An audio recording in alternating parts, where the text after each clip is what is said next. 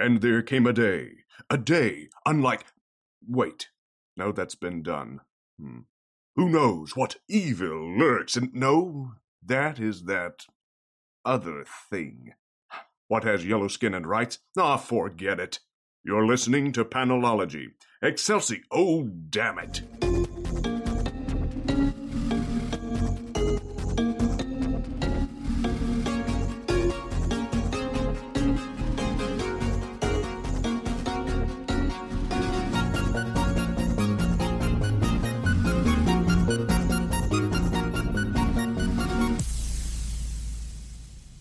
Welcome to episode 247 of Panelology. I'm Alex. And I am Brian. How you doing this week, Brian?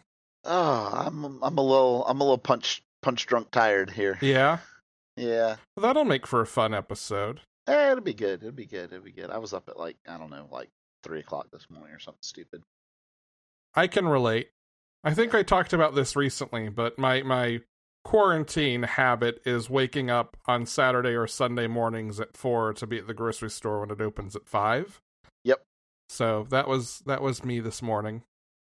There you go. Living my, I don't know that best life is how I would describe that, but most practical life. We'll call it your Q life. Yes. Quarantine life. Yeah. But that is not what we are here to talk about. It is not. And if the last 2 weeks are any indication, we should spend as little time as possible talking about anything but comics. Let's do comics then. All right. Future State. I have once again, for those of you playing along at home, sequenced these by their place in the timeline. So we are going to begin with Catwoman. This is set in 2025, along with The Next Batman, Arkham Knights, Harley Quinn, Grifters, Outsiders, and Robin Eternal, all of which we've talked about previously.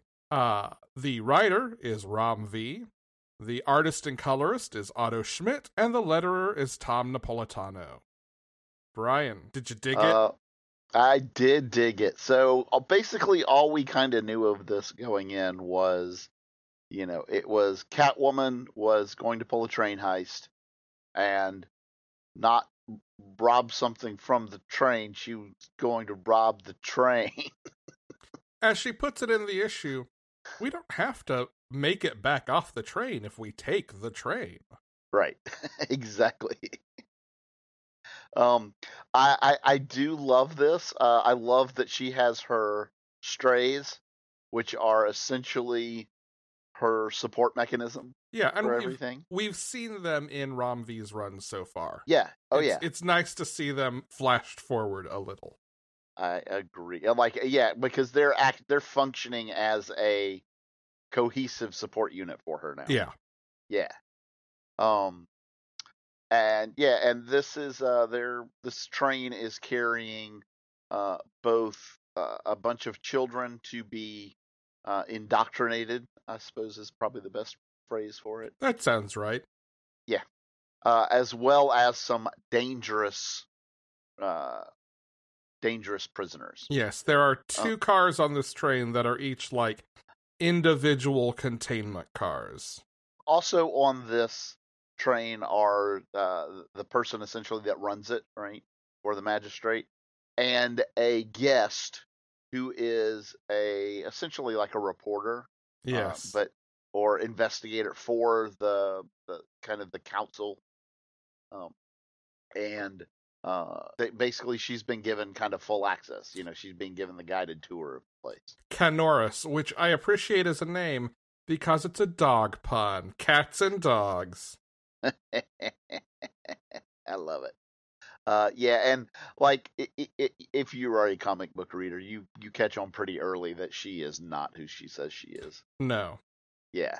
I was surprised to learn who she is. I was as well. That was not who I was expecting. I can't say I hate it though, because this is gonna be fun. Yeah. I also don't want to spoil what their cargo is or what their target is. Correct. We can. I think we can share the other prisoner. Yes. There is a prisoner who Selina busts out to help fight through the train, or as he puts it, she does a bleep bloop.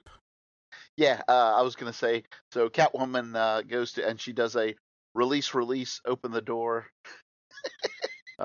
He does get dressed. So it's onomatopoeia. Yeah. So literally, he just speaks all of the sound effects of what he's doing. I don't know. Yeah. Such a weird and wonderful character to have just arbitrarily show up. Yeah. Great opening book for this. Also, that Otto Schmidt art. Oh, gorgeous. I gotta say, I'm kind of digging all the Gotham books and how they're making them fit together. Yes. And I think this is maybe the first week where there are some questions on how individual stories might line up that we don't really have answers to. Correct. I'm thinking of Batgirls and actually Catwoman in particular. Yes. Like, there are a couple of character reveals in these who we know they get out of the jams they're in. We just don't know how. Right. And whether these stories come before or after some of the stuff we've already read. Correct. And remember, these are most likely futures right now. They're not guaranteed futures. Yes. So, yeah. Always keep that in mind. It's also worth mentioning, on that note, we kind of danced around the Green Lantern timeline and how it might fit in with Justice League last week. It's also possible that these are different realities. Like, these aren't all the future of a single timeline. That is also possible. I tend to lean towards thinking they are, but I do too. We'll see. But yeah, I thought about that while editing. So here we go. There we go. Nightwing #1, again in 2025. Yep. Written by Andrew Constant, art by Nicholas Scott, colors by Ivan Placencia, and letters by Wes Abbott. I realized as I started to read this one that this is probably one of the books I had actually the least conception of in my head. Like, I wasn't sure. Like, I knew, okay, Nightwing's operating out of Arkham and leading the Resistance. But there's a whole layer to this beyond what is in the solicitation about Nightwing being kind of grimdark. Yeah. Because he's beating himself up for Bruce being dead, missing, whatever. And I actually really liked that layer more than I normally do. Yeah, well, there's a couple of things about it. One is I think he treats it very differently than Bruce would when he does his grimdark stuff. Yes.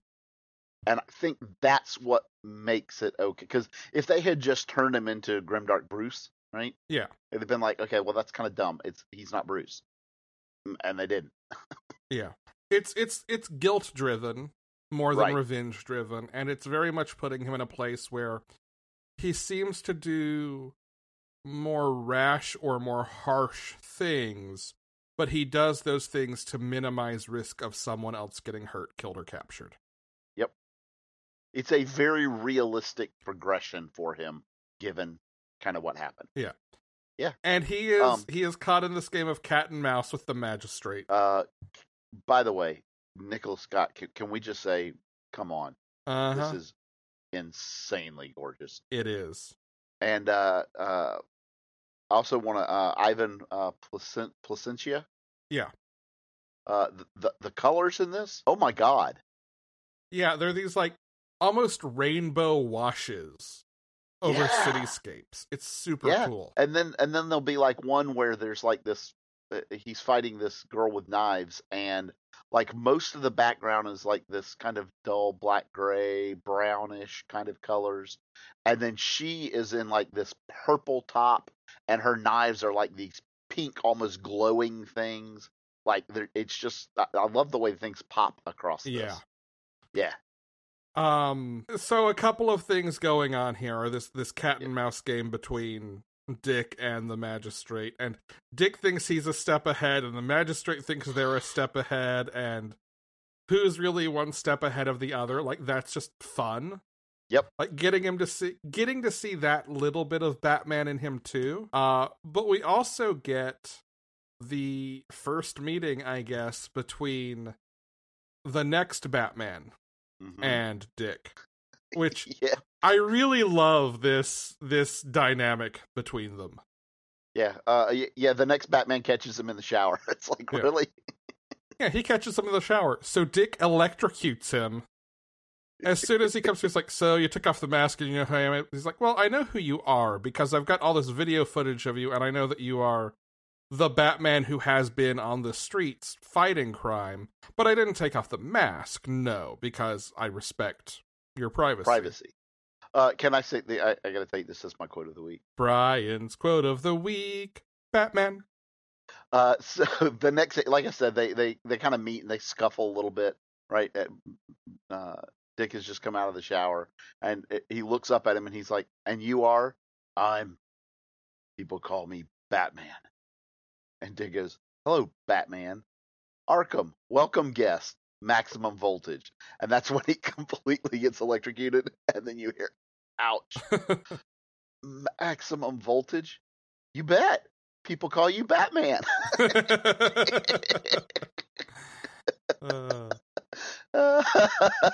You gonna take the title? You gotta take the pain, baby. It's very good. It's really good. Yeah. Andrew Constant also wrote a demon miniseries, Etrigan, the Demon miniseries, a few years back. It was a lot of fun too, if you haven't read it. Yeah, and and then the magistrate shows up at his doorstep in Arkham, and Batman is a bit surprised by that, and Nightwing's like, no, I know they put a tracker on me, and I plan for it. Why? Because I'm done running, and I'm done dealing with them, and I'm going to finish it once and for all. Yeah. If I had to guess, I would guess this is set after the next Batman. It feels like the next Batman is kind of him tussling with the magistrate on his own, and this is him realizing, I need to work with someone. That could be. Could be. Although, yeah, maybe. Well, why don't we talk about the next Batman? Okay, yeah, let's do that. Because it's also in 2025, I think right before the events of Nightwing, but we don't know that. Well, the only thing that makes me wonder about that is the whole Grifter thing, about Grifter getting him out of town, right? But that's not necessarily the same person. Oh, well, oh, now that's a thought I hadn't given. Well, yeah, we don't actually know in the pages of the next Batman who the next Batman is. I know. I thought you knew. I thought they told us in this one. They do. Okay, they do in this one. Yeah, they tell us who it is in this one. All right. Well, that's not the character who's in Grifter. Okay. Oh. That's his brother. That's true. That is true. Oh, I did not think of that. Yeah. I didn't recalculate once I knew who this was. Yeah. Yeah. Anyway, the next Batman is written by John Ridley. Art this week is by Laura Braga, with breakdowns by Nick Darrington. The colorist is Arif Prianto, and the letterer is Clayton Cowles. So Batman is trying to solve a murder while under pressure from an on-his-heels magistrate. Yes. He has some kind of Russian contact who he keeps calling on burner phones and then destroying the phones. Yes. Because the magistrate can track him. I think in a lot of ways, like this issue, in exactly the way that we wanted to see more of what was established in number 1, gives us that. It continues to develop the ideas that he is out here interceding between criminals and the magistrate and trying to keep people as safe as possible, even if that means letting the criminals get away. Yep. Although in this particular case, he comes face to face with a couple of murderers who maybe have good reason for doing a murder. Well, I think he even puts it this way: like, yes, they have justification, but that doesn't make it okay for them to do. Right. Yeah. But it puts him in the situation that we haven't seen yet, I think, of Correct. having to make that value judgment. Does he let them get away? Right. The other thing we get in this is, again, we do get a reveal of who this is. And we get kind of a lot more about the position and what's going on with his whole family. Mm-hmm. Yeah, there's a scene with his mother. Yeah. That I think is, and again, we'd seen hints of this in issue 1, but is very telling that she is working with the magistrate in capacity, or working with Gotham City in her capacity as a lawyer. The city wants her to make sure that the mask detention program is covered legally. Legally, yeah. So that people can't get away on loopholes, or so the law doesn't get struck down. And you can see, like, she's not comfortable with it, and there is definitely tension between her and Lucius about Lucius's role in weapons development. Yep. But she also hates masks because she sees them as responsible for the injury of her daughter and other family problems. Yeah, correct. Yeah, and so clearly she does not know, you know, the goings on of her sons. Yes. Yes. One of her sons, at least. Well, probably both. True. I'm not saying that. Yeah, but yeah. I really, really like just the writing in this book. I think it's so common that you get film writers who come in and they write decent comics. Right. But this feels like something special and personal, and even when it's working at a really small scale, it feels important. I agree. I think the other thing that he did was very clever, which was choosing to kind of take this setting of what I opened with, which is there's this murder he wants to solve, and he's constantly being pushed forward, trying to stay one step ahead of the magistrate. Yeah. And I think that framing gives all of these things that are happening kind of that importance you were talking about. Yeah. Well, there's an urgency to it. That's exactly. The next story in this issue is the first part of Batgirls. This is written by Vita Ayala. The artist is Aneke. Colors are by Trish Mulvihill, and letters are by Becca Carey. Cascade gets thrown in one of the magistrate's prisons, and her roommate is Steph, who has, as far as anyone knows, turned traitor on the Resistance. Yeah, and as people who are in the know, has betrayed the Bat family. Yeah. Yeah. And also positioned herself as this, like, underground political figure, power broker inside the prison who, like, wheels and deals with both the masks and the villains.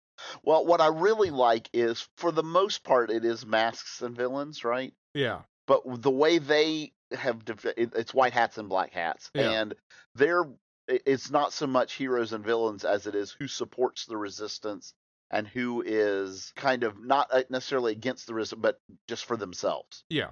Right. Fair. Yeah. Yeah, and she has placed herself kind of in between those two. Yeah. And I I think that's great. Then there's Jimmy Olsen. Can we just take a moment and talk about this dumbass? What happened to him, man? Like, one, yeah, what's he doing here? But two, I'm not sure, like, okay, props to Jimmy for moral integrity, but I'm not sure that alerting the guards of an assassination plot is actually the smartest thing to do when you're surrounded by white hats and black hats, all of whom want out of this situation. Yeah. Like, it's a good thing Superman's his pal. Yeah. I don't disagree with you. I did find it very interesting, some of the people that we saw in here, though. Yeah. Like Harley, right? Uh-huh. And I guess that's, again, I'm curious how things fit in timeline-wise. Yeah.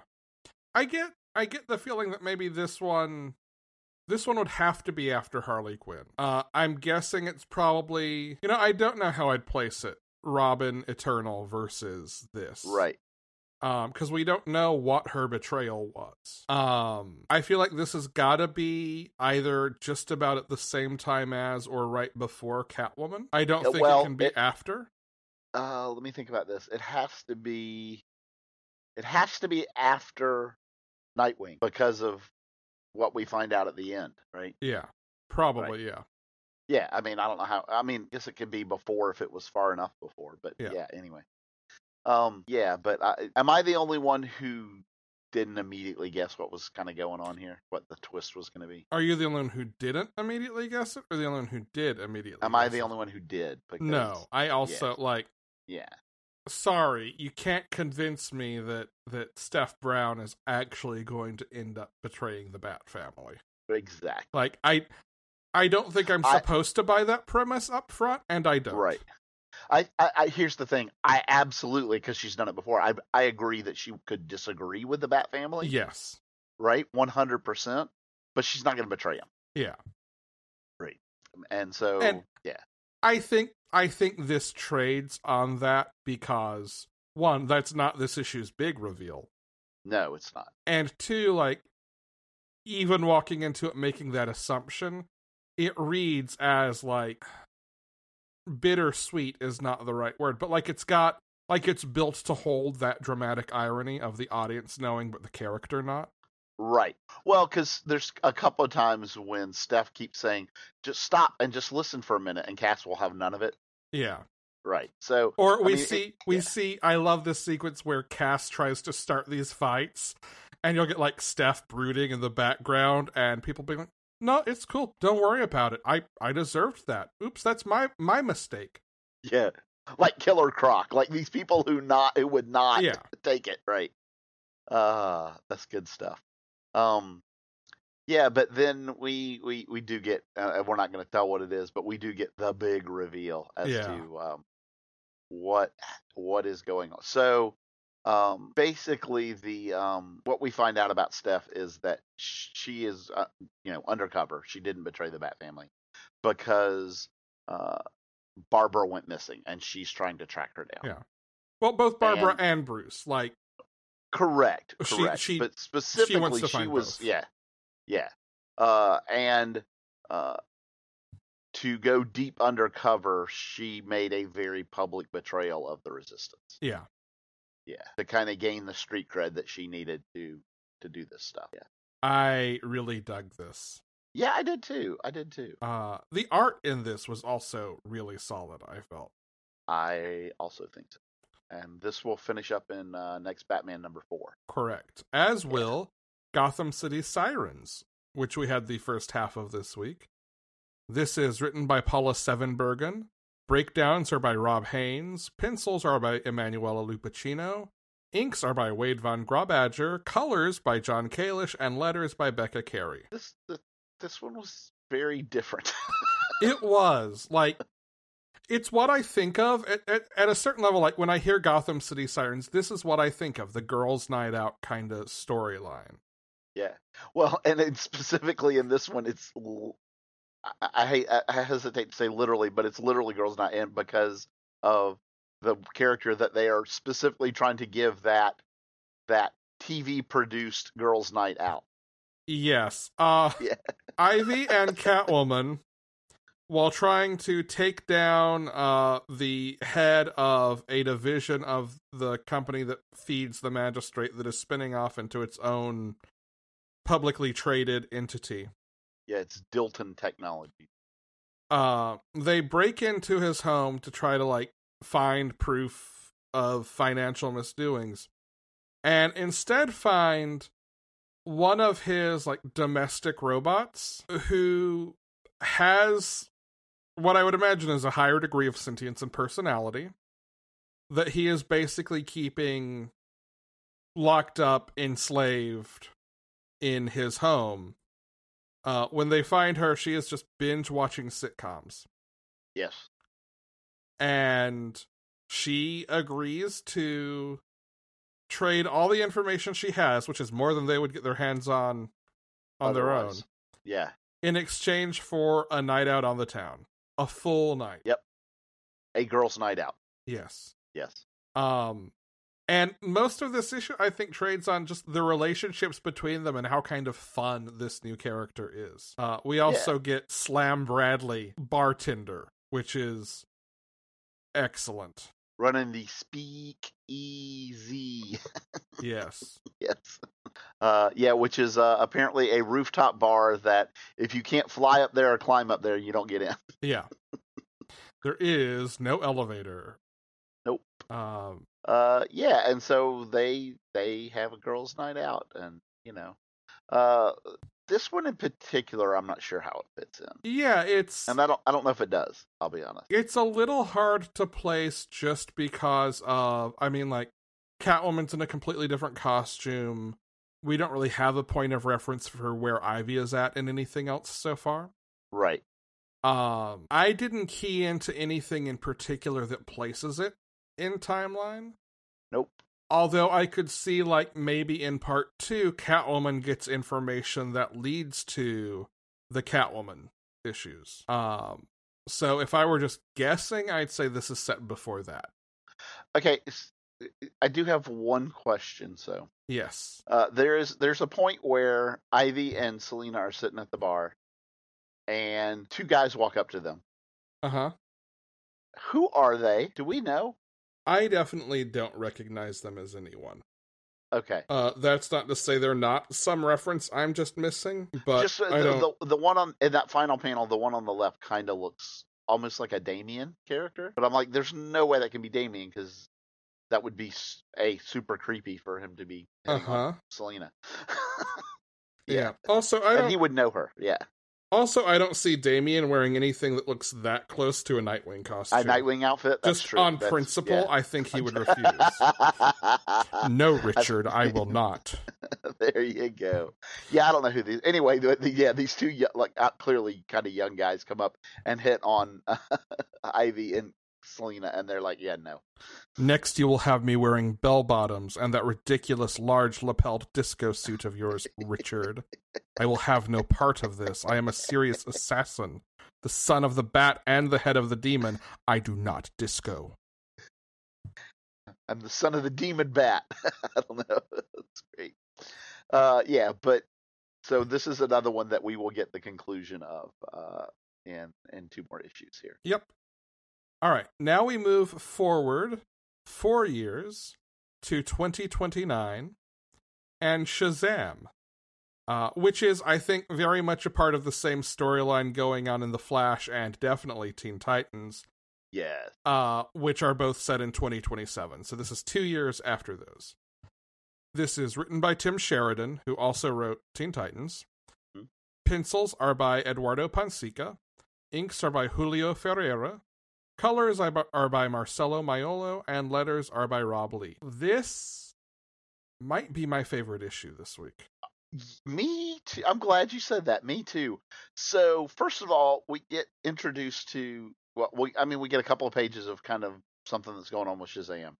But then we get kind of introduced to this new JLA that's in existence. Yeah, and I dig this lineup. Oh my God, this is crazy. So it's Vixen, mm-hmm. Probably one of my favorite portrayals of Vixen maybe ever. Yeah. Because I don't think she's used very well often. Agreed. But we have a Question who is not Vic Sage and not Montoya. Right. Yeah. And we don't know who they are. Correct. We also have, I believe it's Power Girl, who is not Karen Starr, but Tanya. Yeah, Power Girl. I don't know for sure that it is her, but that is where my mind also went. Okay. It's a very similar costume. I think there are a lot of very common design elements between the two. Yeah, that's immediately where I went with that character. Yeah. We have Shazam, mm-hmm. who seems to be kind of the nominal leader of the group, right? Or at very least the pushiest member of the group. Yeah. We have Miss Martian. Always glad to see. Yeah, I absolutely love. And then we know that Jakeem and Johnny Thunder. Yes. Right? And Jakeem, isn't he the other wielder of the Thunderbolt? Yes. Yeah. I thought so. And yeah, that is this new JLA. Yeah. It's like, oh, that's a very different lineup. Yeah, and basically our central mystery through this issue, at least, is something is definitely off with Shazam. Right. We see him ignore phone calls from Mary Marvel. He gets very testy when people call him Billy. Yep. Which partly is this running gag through the issue about using code names. Right. But he looks off-put. I want to say the art in this is really fantastic. Yes. Like the facial expression and physicality through this issue does a lot of storytelling. We learn by the time this issue is over what is up with Shazam, and this mystery was kind of teased in the solicitation text. Mm-hmm.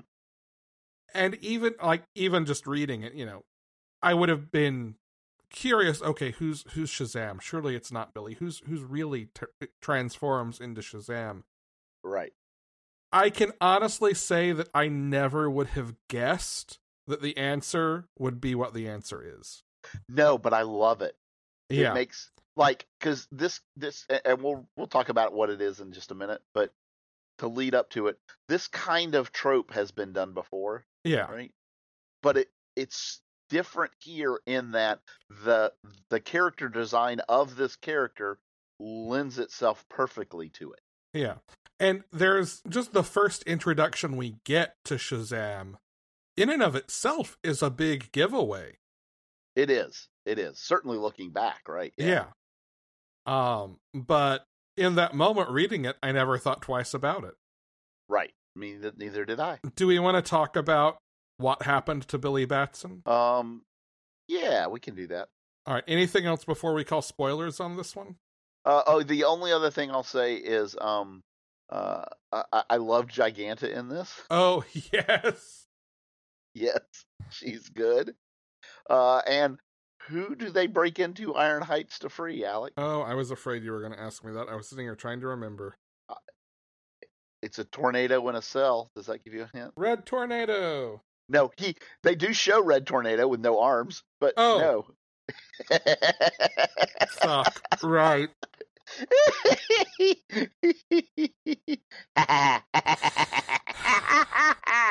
Jeepers Creepers. Yeah. It's the Creeper. It is the Creeper. Okay, I must say, though, the art design for this depiction of him is crazy cool. Yeah. I do love how they chose to portray him. Like this is creepy. This is a creepy creeper. I love it. So we're going to actually call spoilers for this one. Yeah, which we have tried not to do for future state stuff, but I think this one we do actually need to talk about some. We learn what has happened to Billy Batson. Yep. It is not simply a matter of someone else has gained the ability to transform into Shazam. In order to protect the Rock of Eternity from the hordes of hell, essentially.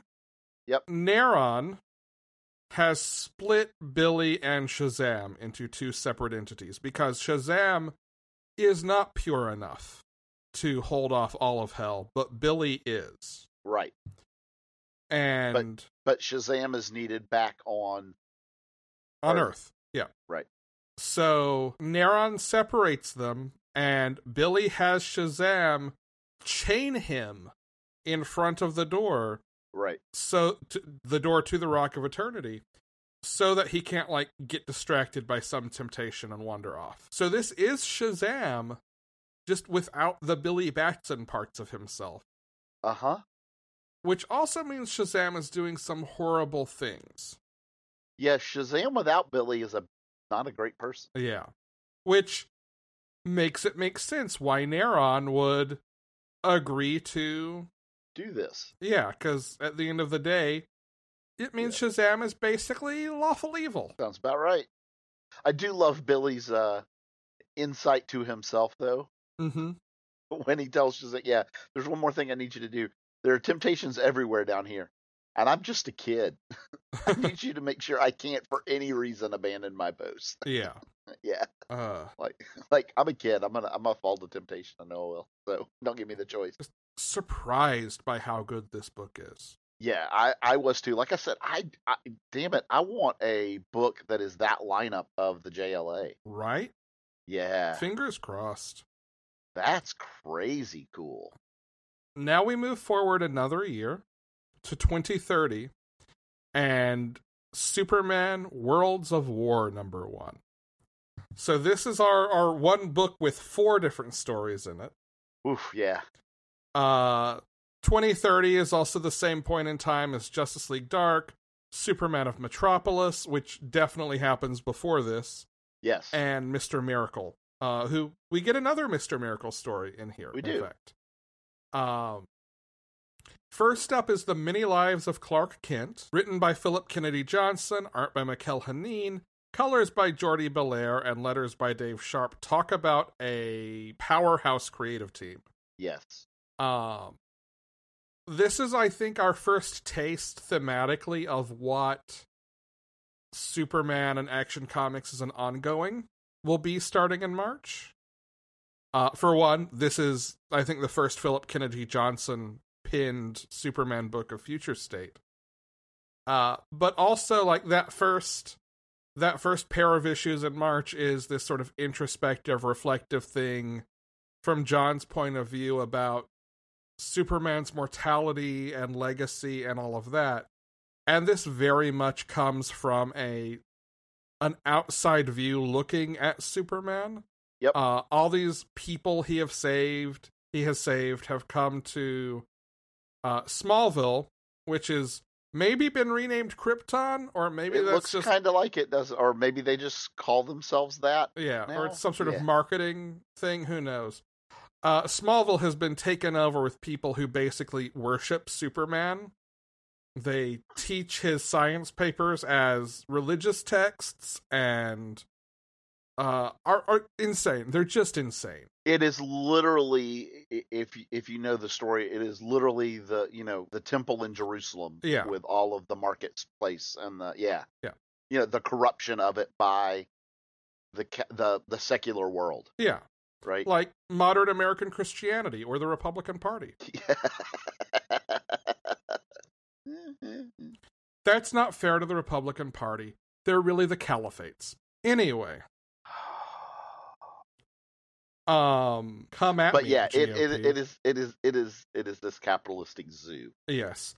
And kind of the hero of this story is this young girl who has come in to kind of earnestly pay her respects at this memorial for Superman where people who he's saved tell their stories. And it becomes this debate about how he's forsaken Earth, why he's moved on, why he's justified, how he's dead, how he gets reborn. What happened to him, right? Yeah. It's this kind of like very real world dumbass conspiracy theory speculation. Right. Of why he's not there. Yeah. And I love that this main character's response is just, no, this was a mistake. I should not have come here. I am out. Yeah. Yeah. So, like, one of the things is, one of the people are like, I was in a helicopter and this rift opened up and this giant space monster thing went through it and Superman fought it back and pushed it back through and then it closed with him still in the rift. And, a few days later he was back. But maybe one of these times he went to do something like that and, he couldn't get back. Maybe that's what happened to him, right? Yeah. And then you get people that said, oh, no, he's dead. And then you get somebody who's like, no, man, he's like elevated himself. He's pure energy now. Like, so, yeah, like conspiracy theory is exactly the right. Well, and let me be clear, like, I think the people in this story are dumbasses. I actually really love this story. Oh, yeah. Oh, yeah. Because it's very... Like this is exactly what you could see actually happening. It is a completely different flavor than Mark Russell's satire. Yes. But it's like the straight-faced parody version of that satire. Yeah. Yep, it is definitely social commentary. My favorite one is actually, and this is the one that, like, also I think is most believable of other theories, is no, guys, he's a farmer. He just got sick of fighting these fights and moved on and is, like, turning desolate, barren planets and moons into utopian worlds that have everything they need just for people to eventually come to and find. Yeah, he Thanos'd it after the snap, right? Yeah. Yeah. But I do love, so then they get into this argument about, this guy's like, no, he's Superman because he has all these amazing powers and does all this stuff, and our main character is like, that's not what made him Superman, was not his powers. Yeah. And then something at the she's like, I made a mistake, she's leaving. Somebody says, tell us how Superman saved you then. She's like, Superman didn't save me, Clark Kent did. Yeah. Like, oh damn. Yeah, and like she sees the shooting star and she starts talking to about how, she knows it's not really about the power, all that, Yep. There's there's a really nice segue then to, like, we get, I don't know, a couple of pages with Superman, and that's it. But he is on Warworld and is in the pits, and like we see a cage being wheeled out, and he's just talking to the other person and asking his name and telling him, okay, stand behind me, we're gonna get out of here. Like, just still being Superman, even without any of the power, because it's Warworld and Red Sun and blah, blah, blah, blah. You got it. Like, an amazing Superman story with almost no Superman in it. Correct. Once we are on Warworld, our backup stories kick into place. Mm-hmm. The first one is a Mr. Miracle story called Time and Effect, which is set after the second part of the Mr. Miracle story in Superman of Metropolis #2, which is not out yet. Correct. So these kind of jump back and forth, but this is a separate story. It is written by Brandon Easton with art by Valentin Delandra, which I believe is the same artist and writer team, at least. I think so. Colors are by Marissa Louise, letters by Dave Sharp. And it's kind of this reflection on death and rebirth, and how that is a unique experience in the superhero world. I like how he acknowledges it, yes. Yeah. Uh-huh. Because clearly, like, whatever happens in this Mr. Miracle story between the two we've read now ends in him thinking he is going to die. Like, oh, sure. That's gotta be what sets up and then I'm reborn. Well, and if you remember the main story, the title of the main story was The Many Deaths and Lives of Clark, or The Many Lives of Clark, whatever it was. Yeah. The Many Lives of Clark Kent, because part 2 is called The Many Deaths of Clark Kent. The Many Deaths, that's it. Yeah. Yes. That was it. The Many Deaths of Superman, right. That's the next issue. Right. I still really like this creative team and this take on Mr. Miracle. I do too. And so, he finds himself on Warworld and essentially finds our character from the next backup we're going to talk about. And I love that they have just this brief meeting on a bridge. Yeah, like they literally kind of pass each other. And basically he has to get to the communication. He has to do the thing where, he gets to the communication tower to send out the rescue message type thing, right? Yeah. Midnighter tells him, hey, shit's about to go down. I bet Superman could use some help. So, go call for help, please. So he goes to do that, and to do that, he has to go to the outside of Warworld, where he sees, oh shit, it's about to get even worse. Yep. Yeah. I mean, when Midnighter is running a little frantic, you know that something bad is going down. Yeah. Which brings us to Midnighter and something bad going down. To be clear, Indeed. The story is not something bad going down. The story is excellent. The story's amazing. We'll get there. This is written by Becky Cloonan and Michael W. Conrad. Art is by Gleb Melnikov. Colors are by Jordi Belair, and letters are by Travis Lanham. Midnighter is taking instructions from a mystery voice. Yes. We have Which no always idea. Turns out great, right? A+ every time. Great idea. We have no idea who this mystery voice is. All we know is he is trying to take down it's the same corporation that ends up creating brain cells in the Superman of Metropolis series. Metropolis, yep. They are, in fact, on Warworld, and the same artificial kryptonite that brain cells used on Kara they are trying to perfect. Yes. And this voice is instructing Midnighter in how to stop that. I had to text friend of the show and occasional guest ghost Tim with the Die Hard references in here. Knowing Yep. his deep-seated love of that film. Indeed. Well, yippee-ki-yay. Do you see an air duct? Yippee-ki-yay. There it is. I love Then it. just one panel of him crawling like Bruce Willis. Yep. It's a lot, and it is very Die Hard. It's a lot of like running around, fighting, getting himself into and out of bullshit. Yep. Yeah, if he had done the whole thing during that crawling panel, if they had done the, oh, sure, go to War World, have some fun, fight some battles. Yeah. That would have been, Um, maybe that would have been a little much. I don't know. I also want to mention Gleb Melnikov is the artist on this. He also did Ginny Hex, Yes. and he plays into a very different visual style for this. Something much sketchier and more frantic. Yeah. I really appreciate that decision and am impressed by that flexibility. I am also, it's also something that, in a lot of cases, I may not like as much, but in this case, I absolutely do. 100% this worked for me. Yeah. So, we see a couple of times the figure running these experiments, running this company even maybe, who is the big reveal on the last page. Yep. Did you piece together who that was early? 'Cause Yes. Yeah, I did. we 'Cause there's see one- like yeah. we see part of the symbol on his chest, and I'm like, Yep. is that Yeah, where as soon they're as I gonna saw that, go?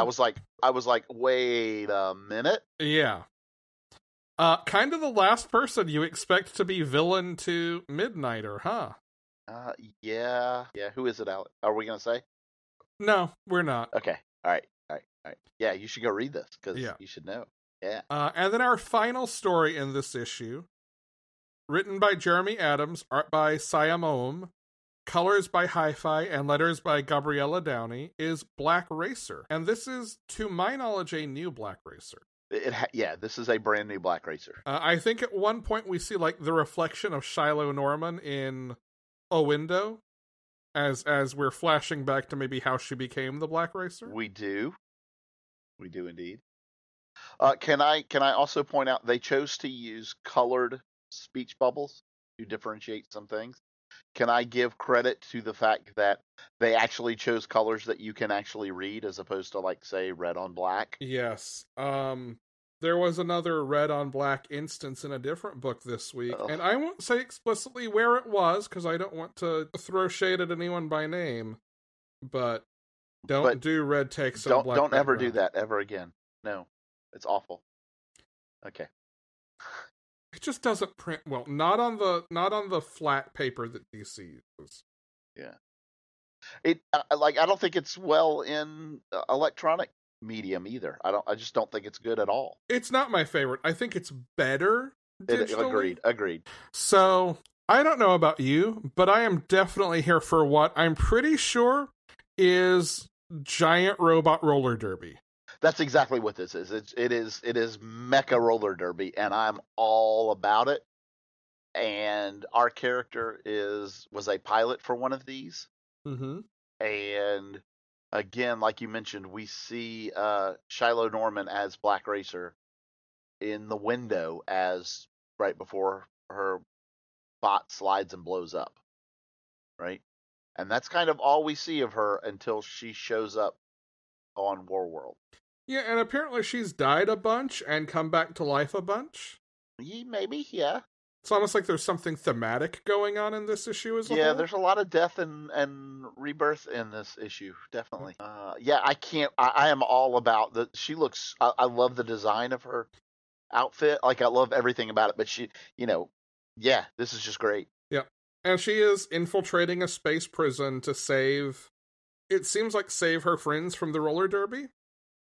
Maybe, yeah. Or at the very least, just to, like, save anyone she can and fuck shit up.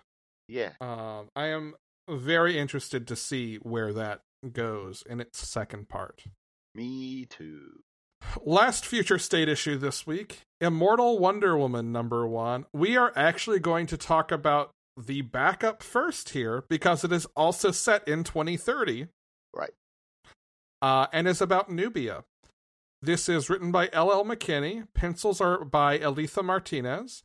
Inks by Mark Morales. Colors by Emilio Lopez. And letters by Becca Carey. This was right there with Shazam, a big surprise for me this week, and something I really dug. Can I say, like, the very first panel of this issue, I was like, okay, I don't know, but whoever's writing this knows Atlanta. Yeah. Yeah. This opens on Emory's campus, at the Michael C. Carlos Museum. Yeah. Which I have been to several times and is awesome, by the way. Yep.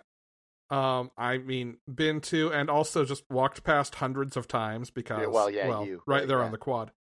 The issue opens with Grail robbing the museum and Nubia shows up to stop her. And I don't think I have ever read a comic with Nubia in it. I know nothing about this character. Same. Other than apparently pre-Flashpoint, she was Diana's sister. Like, not in a Themyscira, we're all sisters way. Biologically her sister. And post-Flashpoint was no longer her. Mother's sister. side or father's side? I mean, this was at the point in history when Diana was made of clay, so... okay. So, yeah. Who knows? But this mean, just if you want to just play the odds, then you got to go with Zeus, right? Yeah. Statistics would imply, exactly, yes. Statistics or any knowledge of mythology. But yeah, this is one of those things that Flashpoint and then Rebirth especially undid, and a lot of people I know are excited to see her restored to her status quo as Wonder Woman, as Diana's sister, and even without knowing any of that going into this, like, she is fantastic. I love her. Yeah. I say this with a lot of love for the Immortal Wonder Woman story that we're going to talk about. I think I liked this better than the main story. I think it was... I think there was a newness and a freshness to it that made it stand out. Yes. That's probably a better way of putting that. Yeah. We see Nubia stop Grail and have this reaction to this fragment of some, old stone tablet or whatever that Grail has come to steal. And she sees sacrifice, and she sees war, and she sees her aunt, who is her Aunt Nancy, who runs a spider-themed club here for the Mythology Building. The Ebony Web. Nancy, yes. Yeah. And I like that her aunt is like making her make small talk and all of that beforehand. Is this really great, just like petty family thing that I am so here for, like affectionately petty family thing. Oh yeah. But then also like, her aunt fucked up and she's in on all this and it's her fault. Not in the way that you think. Right. Not necessarily in a bad way, like I mean, kind of like maybe bad choice, but not like intentionally, right? Yeah. And basically, hey, if Grail gets all these artifacts, she can punch holes in space-time. Oops. Yeah, that'd be bad. We were trying to open the gods' minds, and apparently we were a little too vague in our magic. Yeah, but and then things go bad and something happens to Nubia. We don't even know what yet, but yeah. All right. That brings us to the end of time. Yes. Immortal Wonder Woman. This is written by Becky Cloonan and Michael W. Conrad. Art is by Jen Bartel, and letters are by Pat Brosseau. Art and colors, I should say, by Jen Bartel. Can I will say for myself, art-wise, this was probably my favorite, though. Oh, yeah. I mean, Jen Bartel, it's super rare to see her do interiors. Oh my god! I mean, she is just period one of my favorite artists in comics. I could just, honest to God, I could just open these pages and just stare at this. Yeah. Yeah. I gotta say, I'm kind of down for this. This a little bit more mature Wonder Woman too. Yeah, like, the world is ending, some darkness is consuming New Genesis and Apocalypse, and the Earth is dying. Like, they've replanted Swamp Thing as a tree on Themyscira. And Wonder Woman's like, okay, sisters, we need to flee Earth because there is no future for it, and we must protect the green. And they just want to stay and fight. Right. And she consents to, basically, when there's no other choice. Yeah, and we get the other piece of this is we switch to Apocalypse. Apparently, New Genesis has been destroyed. Mm-hmm. It's already gone, and we see Barda serving Darkseid. Yeah. Not, I think, because and Orion. Not, I think, because they want to serve Darkseid, but because like New Genesis is gone and like everybody is banding together to do everything they can type thing, right? Yeah, and you say everybody. Darkseid is not. Darkseid pieces on them and leaves them to be consumed by the darkness. Fair enough. Yes, absolutely. Like, the planet's name is Apocalypse. Did you think it was meant to be permanent? No. Yeet! I'm out. So 2 words, Brian, and this will be our episode title. Darkseid Yeets. Darkseid Yeets. That's it.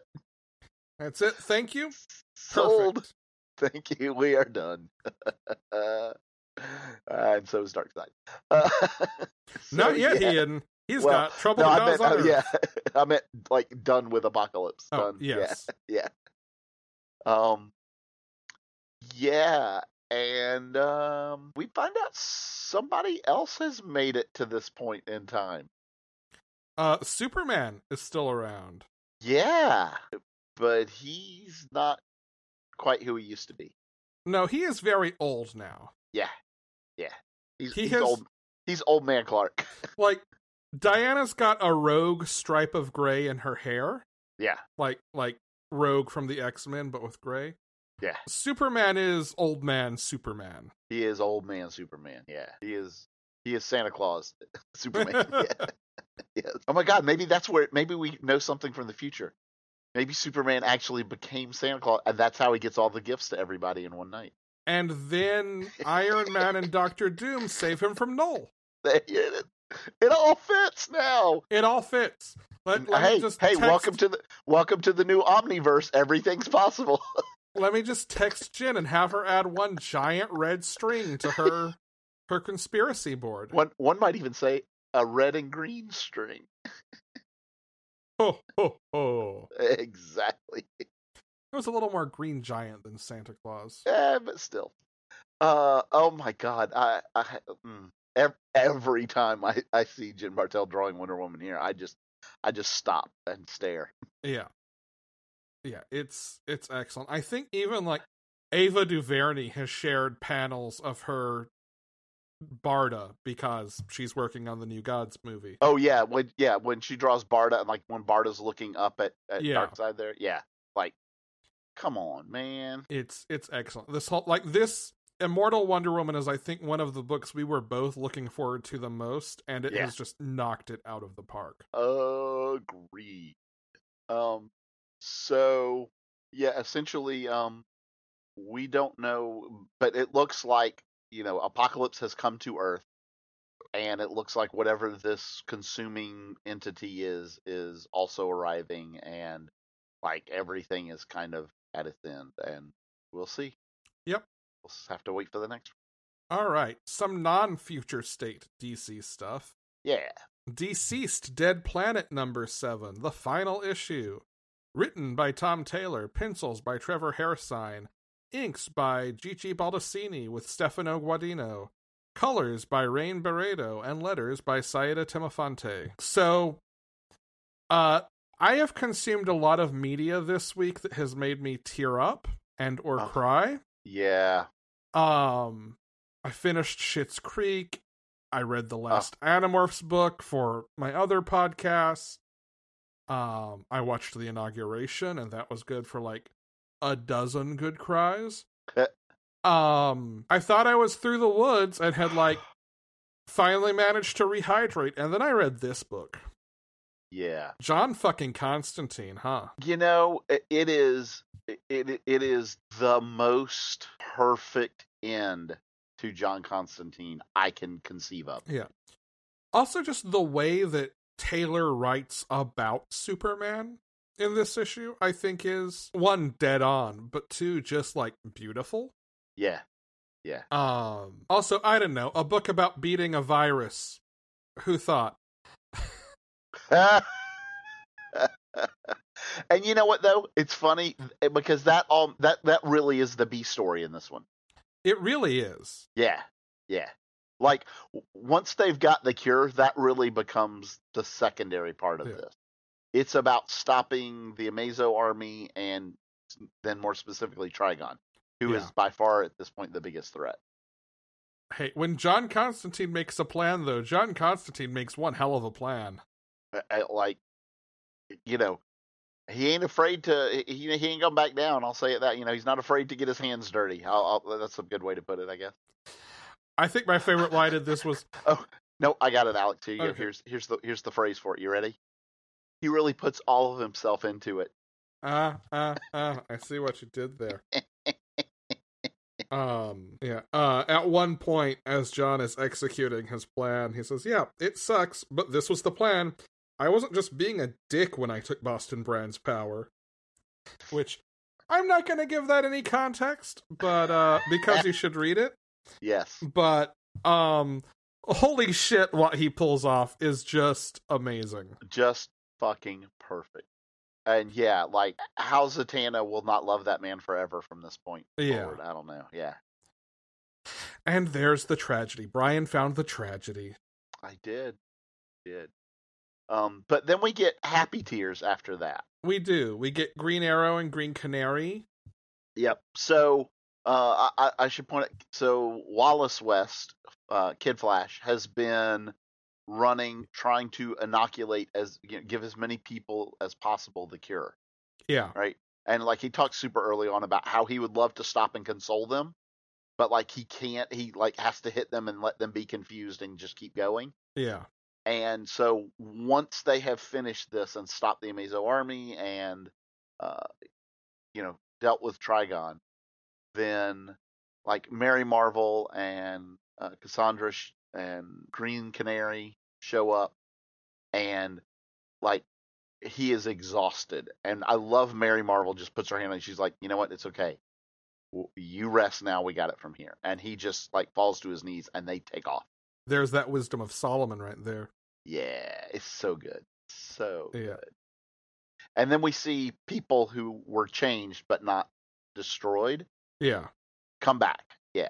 Yeah. Tom Taylor has teased maybe some more deceased even after this, so I am curious to see where this goes, because, like, we still don't know why Metron got so freaked out at whatever he saw. Right. Correct. And we still have the thread with Darkseid. Well, and I think it's very poignant that, there are still people that are lost. Yeah. Right? Like, Aquaman's gone. Yeah. Yeah, the reunion that Mara has is with Garth. Right. Yeah. Yeah, like, Batman isn't coming back. Right. Superman is not coming back.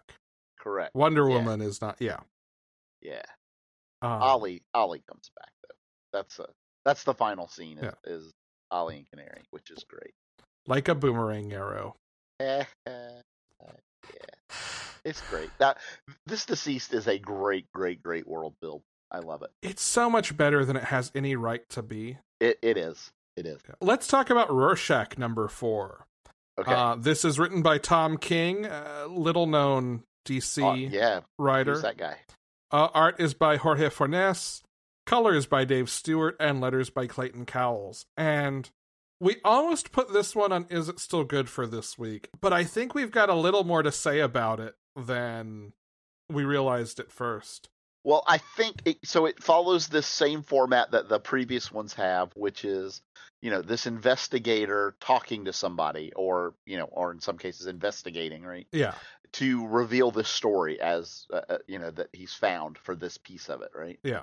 And in this case, he's talking to what is essentially a carnival strongman. Yep. Who was in prison, and he's interviewing him because he knew the kid who is the cowgirl who was part of this opening thing that he's investigating. Right. And this one in particular, I think, in this framing of the story and the reveal of the story of what happened to this guy, probably gives us more insight into what was really going on in this than any of the previous ones. Yeah. For one, I think that sort of conspiracy theory about the mind-controlling squids and another wave Yep. is going to occupy a bigger place, at least in the story the kid is telling other people and maybe what she actually believes. Well, yeah, so we kind of got her story, right? And we got the Rorschach that was part of the assassination thing, right? Yeah. We kind of got their stories already, and so we knew some things about them. We knew that they believed some things, that were a little out there or whatever. But I think this one gives it from a perspective of somebody not involved in that, which tells us that there's a very wide belief still in the Watchmen world that there are more squids coming. Or even if it's not a wide belief, there is a prevalent conspiracy theory, which is a little more how it read to me than wide belief. Well, and maybe that's right. Like maybe it's I'm trying to think of like something comparable that I can give that level to, where it's like, yeah, it's probably a conspiracy theory, but it's a more believable one that probably a lot more people buy into than should, right? Like maybe the global warming climate change thing, right? There's a lot of people that believe that, even though it's, not true. And to be clear, what we're saying is believe that it's not real. Correct. Exactly. Yeah. We are not saying global warming and climate change in and of themselves are a conspiracy theory. That is not what Brian means. That is not what I mean. Thank you for that clarification, because, God, I don't want that being out there. Slash, just say, had you doubled down and said, no, that's exactly what I mean. This would have been the last episode. And that's all for Panelology, folks. No, I am very much a science-based person. Yes. Way too logical to be anything else. And the reason why I think that this is more conspiracy theory, the second wave of squids. Yeah. Is because I think the thing that this issue establishes, and I don't know if the kid earnestly believes that this is true. I think she does. Or if she is leveraging this when she sees a mark. I think she believes. But she is convincing people that they are the reincarnated spirits of... The hosts, I think is the best way to put it. Yeah. Sure. Of Rorschach, and goading them into committing these crimes. And it seems to be people who she sees as, in one way or another, vulnerable. Right. We saw the comic book writer who lived alone and was isolated and had lost the love of his life. Right. And lived above her. Yeah. Lived above her and saw her idiot husband every day. Right. Was bullied by him. In this issue, it's the circus strongman who's very much a Lenny character. I was going to say who's got a sort of like he is in love with the kid. Yes. And two, like he takes anything she says at face value. Yep. And doesn't want to disappoint her. So when she says, hey, I'm going to kill this scumbag, his reaction is this very, like, kind, I don't want you to be this, let me take care of it for you on my own thing. And he just goes, and he never would have gotten caught for it. He throws the guy off a ledge. Everyone just assumes, oh, he was drunk, he fell, whatever. Right. And she comes to him and says, you never told me, I can't believe you, you jerk. Never told you what? Oh, that you're Rorschach. And then, she explains to him about the whole reincarnation of all these heroes or possession by the spirits of these heroes after Dr. Manhattan removed their corporeal bodies so they couldn't be possessed by squids. Like, we know the whole thing's bullshit because there are characters in the story who were dead when this happened. Like, Correct. the comedian was not there. The comedian was dead on the ground, human bean juice. Yes. We know that Rorschach died. Yes. Yeah. So all of it is a fiction, whether she believes it or not. Correct. And it really reads like she is some kind of almost serial killer whose MO is to bring these rubes in as... Well, right, so there's two ways to take it. Either she is that, right? In which case it is completely with her own forethought and everything. Or she does truly believe it and thinks that because, like, it's a mental instability thing, right? Yeah. Yeah, like she truly believes that these people are reincarnated. Now, I think it's interesting. She doesn't think that she is a host of any of them. Yeah. But yeah, let's say an indoctrination thing too. There you go. Yeah, that's fair. That's fair. But yeah, I think this issue gives us a lot more of the shape of what is going on than anything so far has. Not the details, but the shape of. Yep. Yeah, I'm super, super interested. I can't believe we're only 4 issues into this. Yeah. It feels like we're like 6 or 8. Now let's jump over to Krakoa. First for Cable number 7. This issue had been delayed a couple of times, which makes it kind of one of the last issues to deal with Ten of Swords fallout. Right. And then it gets straight back into Cable's investigation of these missing kids. And Rachel joins him to help track them down. Which I love. So good. Like, again, I've said it before, this whole like brother-sister dynamic between them feels so new because we've never seen, certainly not with Kid Cable, this version of it. But also so well established because, like, it's what? There's 30, 40 years of comic book history establishing them as siblings. Mm-hmm. I also love getting to see Scott and Jean be parents to them. Like, here's the thing, like, the way they present their relationship to it is 100% how brothers and sisters would talk to each other and react to each other. And yeah, she's like, you know, I'm not going to pry, but I know you got stuff going on. So when you're ready, come to me because you know you can talk to me. Yeah. I also love their sort of takedown of the hostage takers. Yeah. Cable, telepathically projects to her, you got him? Yeah, I got him. Shoots all 6 dudes in the head, and she just floats the babies so they never hit the ground. In the shoulder, to be clear. In the shoulder. That's right, in the shoulder. Because they're all, Yeah. Couldn't have been the head. You are right. Right. And then, unfortunately, Cable finds out who is behind these baby abductions. Yeah. Which... This is definitely not a character I know super well to the extent that I forget his relationship to Cable. Oh, do you not know it? I mean, I do because the issue mentions what it is, but until the issue reminded me, like, it's just one of those things that slips my mind. I knew it at one time. I just... Gotcha. I so rarely see this character that... I do want to point out the comment that Rachel makes. When at the very beginning when they first meet up and he like goes to her to ask if she'll go, she's like, well, at least you're done avoiding me. I wasn't avoiding you, Rachel. It's a bold choice to Snow the better telepath. Yeah. Which makes the line you mentioned later about, come to me when you're ready to talk even better because, like, she could just read his mind. Of course. I also loved the 2 cops in Philly being like, we've got 50 years experience between us. Do you really think you're going to track down these kids more effectively than we could?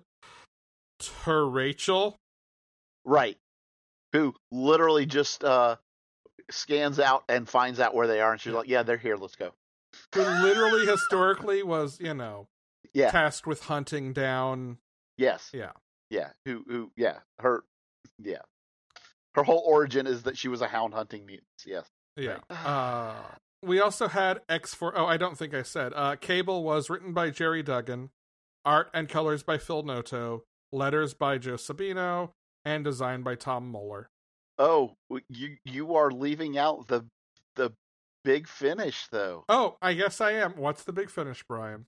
So, he's talking to his dad. He's talking to Cyclops, and Scott's like, Well, you know what? If you don't know, if you kind of don't have a next step, sometimes the best thing to do is just take a break. Let your luck change, and then when you come up with the next idea, whatever, and he's like, "You just gave me a great idea. I gotta go." And he goes, and we see him in the the Green Lagoon? Yep. The bar on Krakoa, and he's talking to someone, having a drink with someone, and talking to them, and saying, the person that's taking these is Strife. Who is me, kind of clone of me, alternate me, yeah.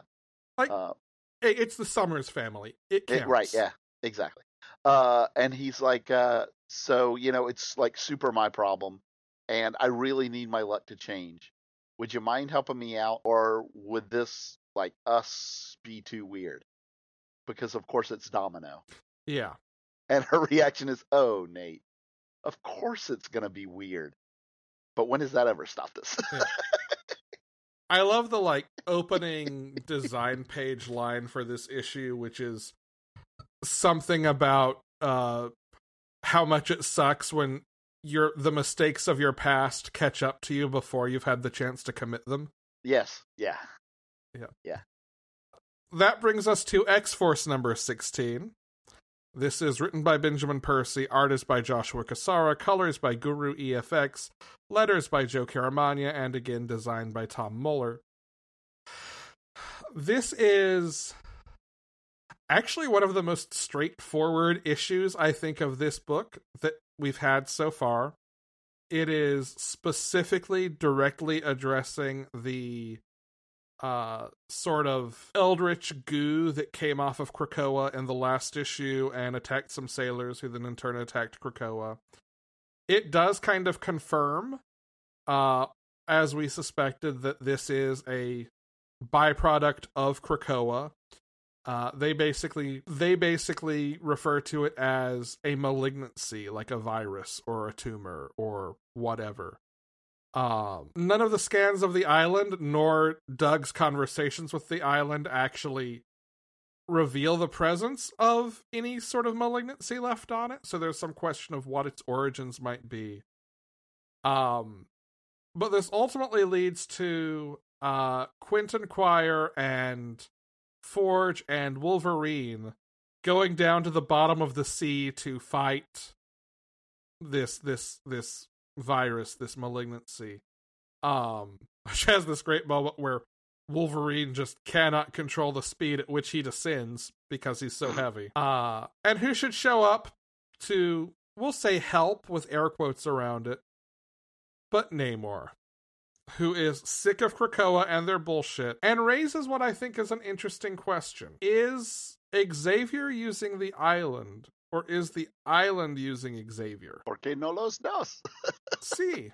It kind of brings back some of the more, ominous, foreboding energy that the early Dawn of X stuff had. Alright, is it still good? First up, we have Abbott 1973, number 1. This is a new miniseries continuing Saladin Ahmed's Abbott from a couple of years ago. This sees Elena Abbott dealing with a new owner coming into the all-black paper where she has begun working, and dealing with more spooky, magical bullshit, mucking up her life as much as she would like that to stop.